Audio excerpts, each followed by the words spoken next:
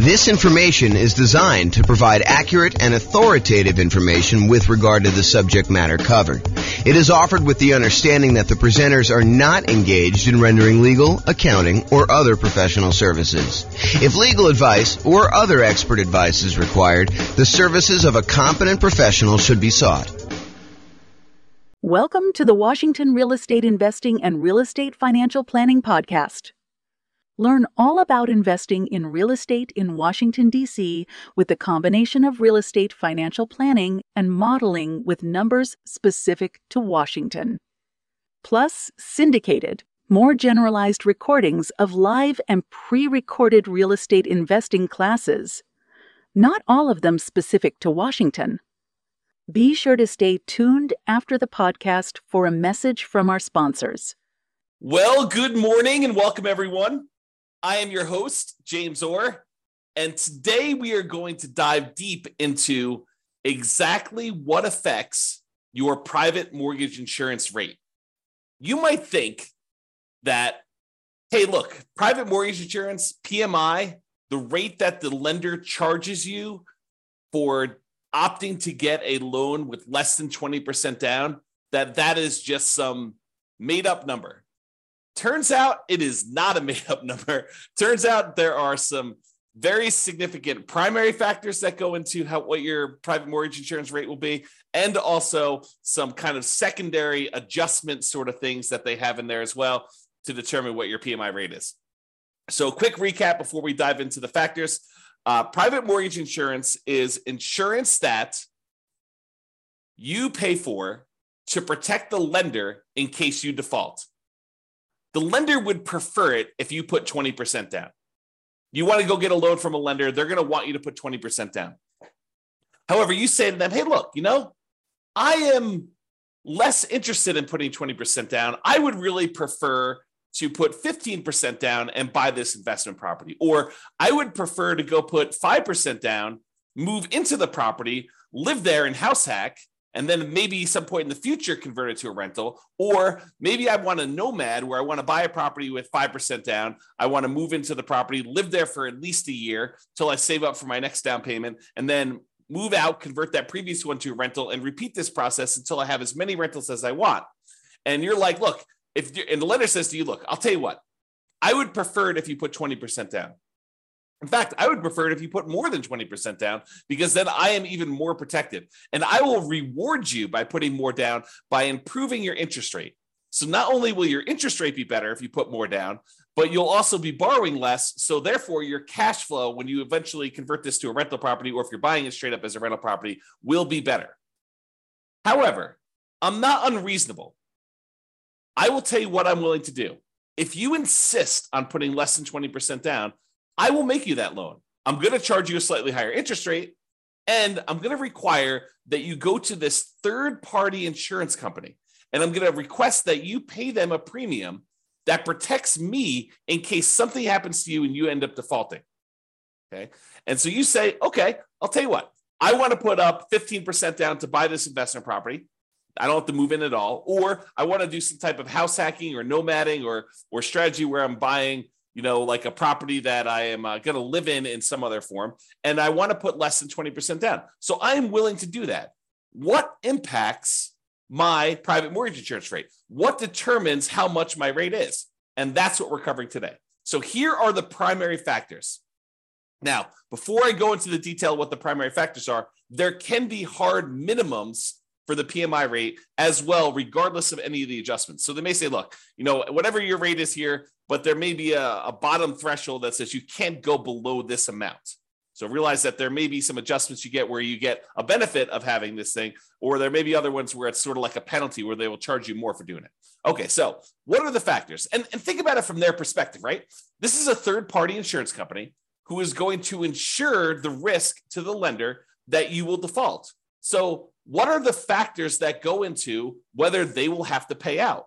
Because that's how insurance works, right? Like if you're going to get insurance on your house and the lender might have to replace your house if it burns down, one of the things that they're going to want to know is, well, what am I on the hook for? How much of a house am I going to have to replace? So what is the value of the property and what is the insurance amount you're going to want to have coverage for?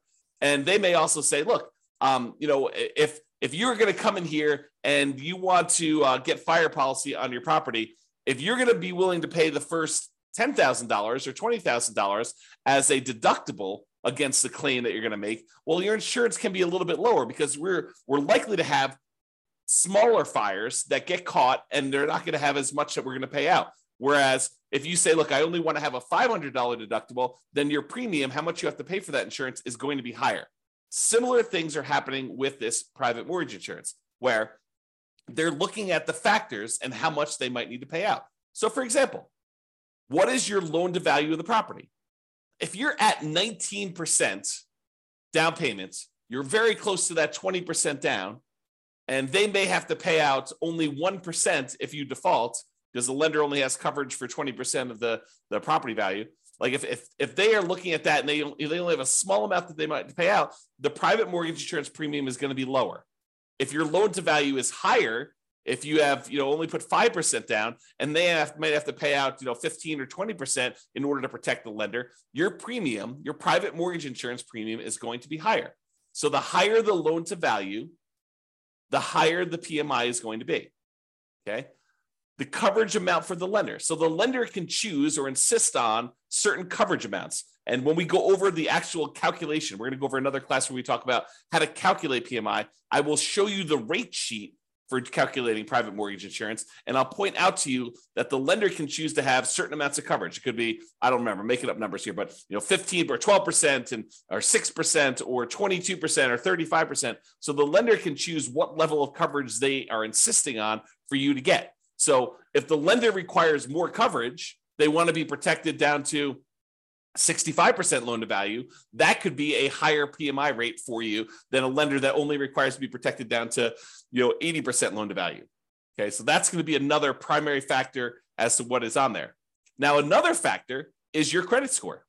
Another reason for you to take the time to make sure that you improve on your credit score, because the credit score is going to be a major factor in what your private mortgage insurance rate is. When we look at the primary table, when we do the calculations on how to calculate it, you're going to see that like credit score is the main thing going across the top that basically says, let me pick the credit score I've got. Let me pick what loan to value I'm doing. And those are like the two big ones that it's going to determine what it is. And then of course, they've got all the different coverages for the lender on the left-hand side as well. But those are like the two big ones that you decide on what your kind of primary rate is, okay?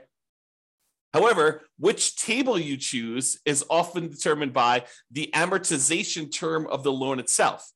If you get a 15-year loan, the rates are different than if you get a 30-year loan.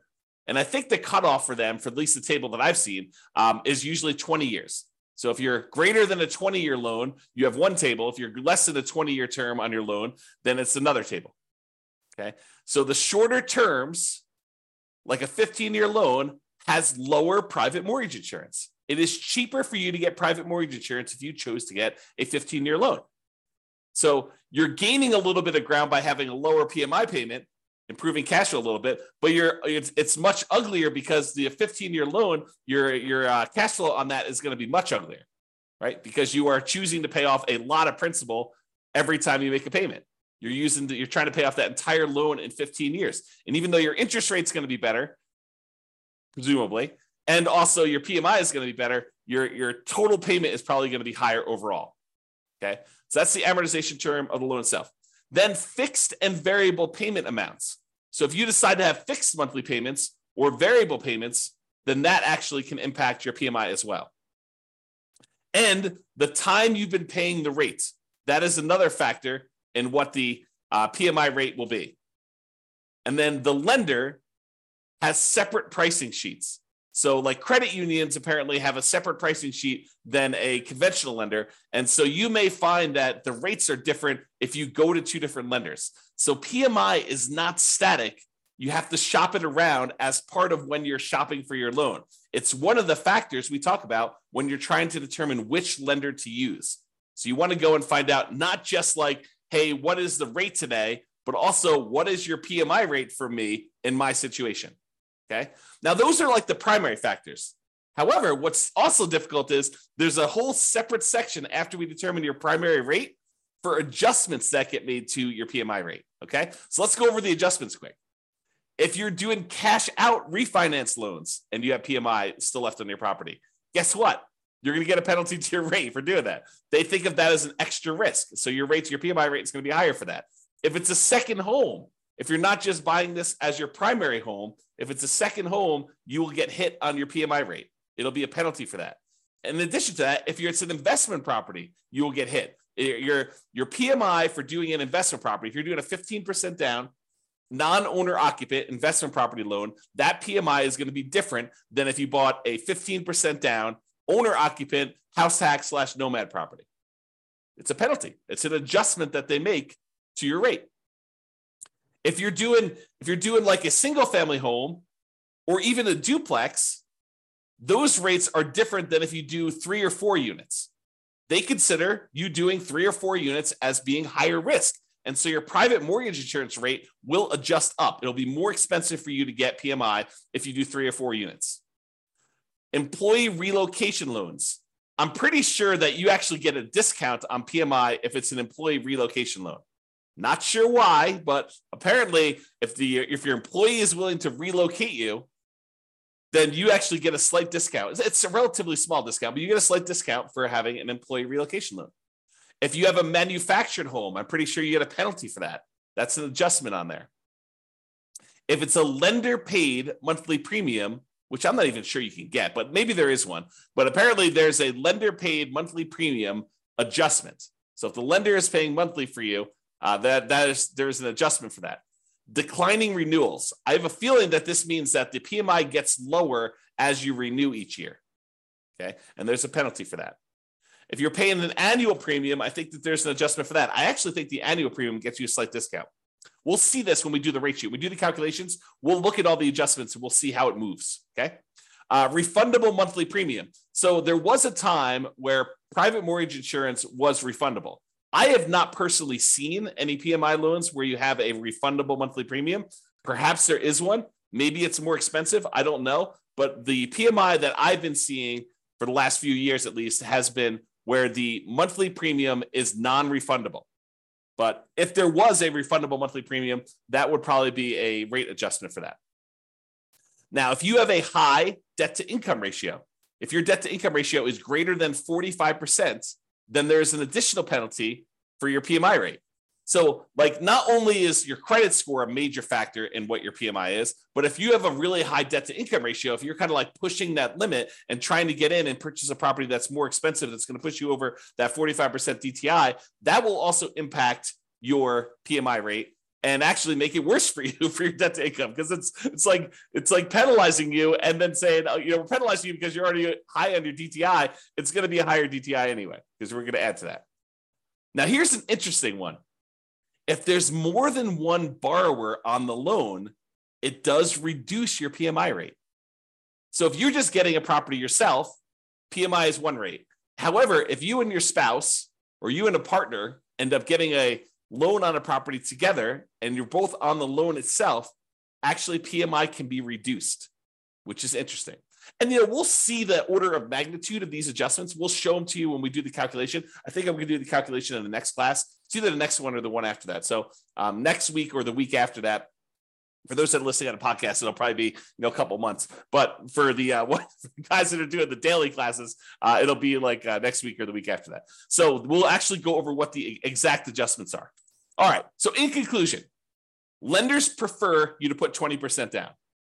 However, if you insist on putting less than 20% down, they may opt to make you the loan, but they might require you to purchase third-party insurance to protect them in case you default.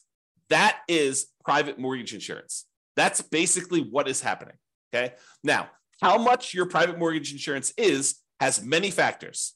There are some primary factors that matter more, and then there's some additional adjustments that have a smaller impact. Okay. So when we go and we show you how to actually calculate it, we'll walk you through that whole process. Now, I'm going to steal my own thunder and ruin my class where I tell you how to calculate it and tell you the best, the easiest, the most straightforward way for you to determine what PMI is to call up your lender and say, here's my situation. Let me get qualified with you. What is PMI for me? and they will be able to tell you exactly what your PMI is going to be. Okay. Or you could do this the hard way. You could decide, I'm going to try to calculate this on my own using the rate sheet that you get from the lender or from the PMI company themselves, and try to manually calculate this and make all the adjustments and hope that you are doing it correctly. Why go through all the extra effort? I think the interesting thing you'll find out when we walk through how to do the calculation is like what the differences are and which ones are the major levers and how much they can change, like what the range you'll see in a lot of these things. So we'll cover that in a future class.